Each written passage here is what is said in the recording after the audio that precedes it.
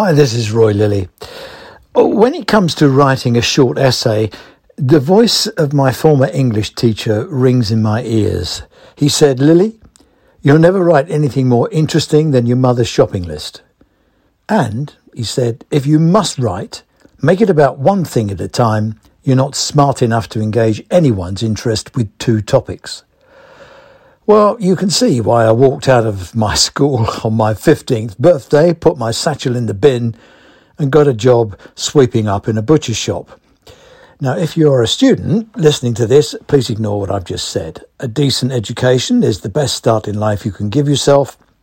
And I'm talking about a long time ago when beer was twopence a pint, you could get drunk for a shilling. And I got promoted to making sausages. Anyway, here goes.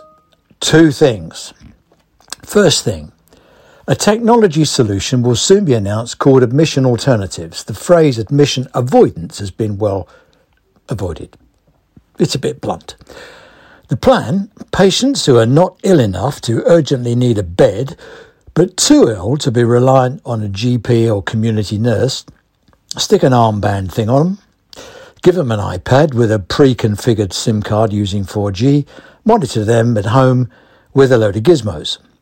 Pre-programmed early warning scores will ring bells and wave flags. Apparently bids for this tech fix are out soon. The second thing, Bojo just managed to get his social care proposals over the line. Apart from a bit of legerdemain with benefits, the £86,000 cap will create an anomaly. People whose house value is low will end up with no residual wealth, unlike a person whose house is worth much more. That isn't levelling up. A percentage of value would have been much more sensible anyway. So there you are, two things. Where do we go from here? Well, before you message me that my English teacher was right, I'll press on. Both of these two brave attempts at finding solutions for the intractable are wrong because of what they have in common. Bojo can drive himself mad with a contribution cap slide rule. He can argue the unarguable about Peppa Pigs might fly before he fixes social care because he's not solved the real problem. And you can plug your granny into the national grid, sit her on an iPad and wire up the Kazi, but it won't solve the real problem. Managers and, dare I say, politicians are brilliant at solving the wrong problem, mainly because they don't listen to the customer. They listen to themselves. Bojo's echo chamber, we must solve social care. The Treasury say, find the money. Hospitals are chock-a-block, get patients home or anywhere. Digital says, plug us in. On the other hand, if we ask people what they want, they know they have to pay something, cap or no cap. And do they want an iPad? Well, I'm not so sure. They look at health and care to give them peace of mind, to be cared for and made to feel safe.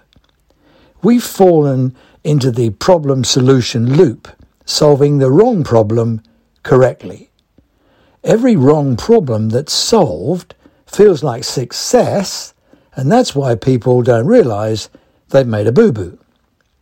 Bojo can fiddle with the cap, but whatever money it raises won't buy enough people to do safe caring. There are 100,000 vacancies in the care sector, and that is the real problem we must solve. When your granny's iPad flashes a warning to admission control, we'll have to dial 999. We know she'll wait 6 hours for an ambulance. The real problem. That's the real one. Solve that. The problem we have to solve is people. Other solutions create pushback. They simply push the real problem to the back of the queue whilst we solve the problem nearest to us. We haven't answered the real questions. Who do we exist for and what is our purpose? If our solutions don't answer those questions, then we've answered the wrong question. Don't we exist for patients, residents, carers, relatives and friends to reassure them with tender, thoughtful, compassionate, timely, personal care?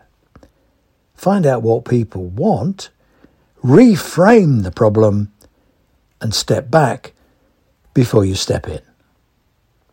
Bye for now. I look forward to talking to you again soon. Bye-bye.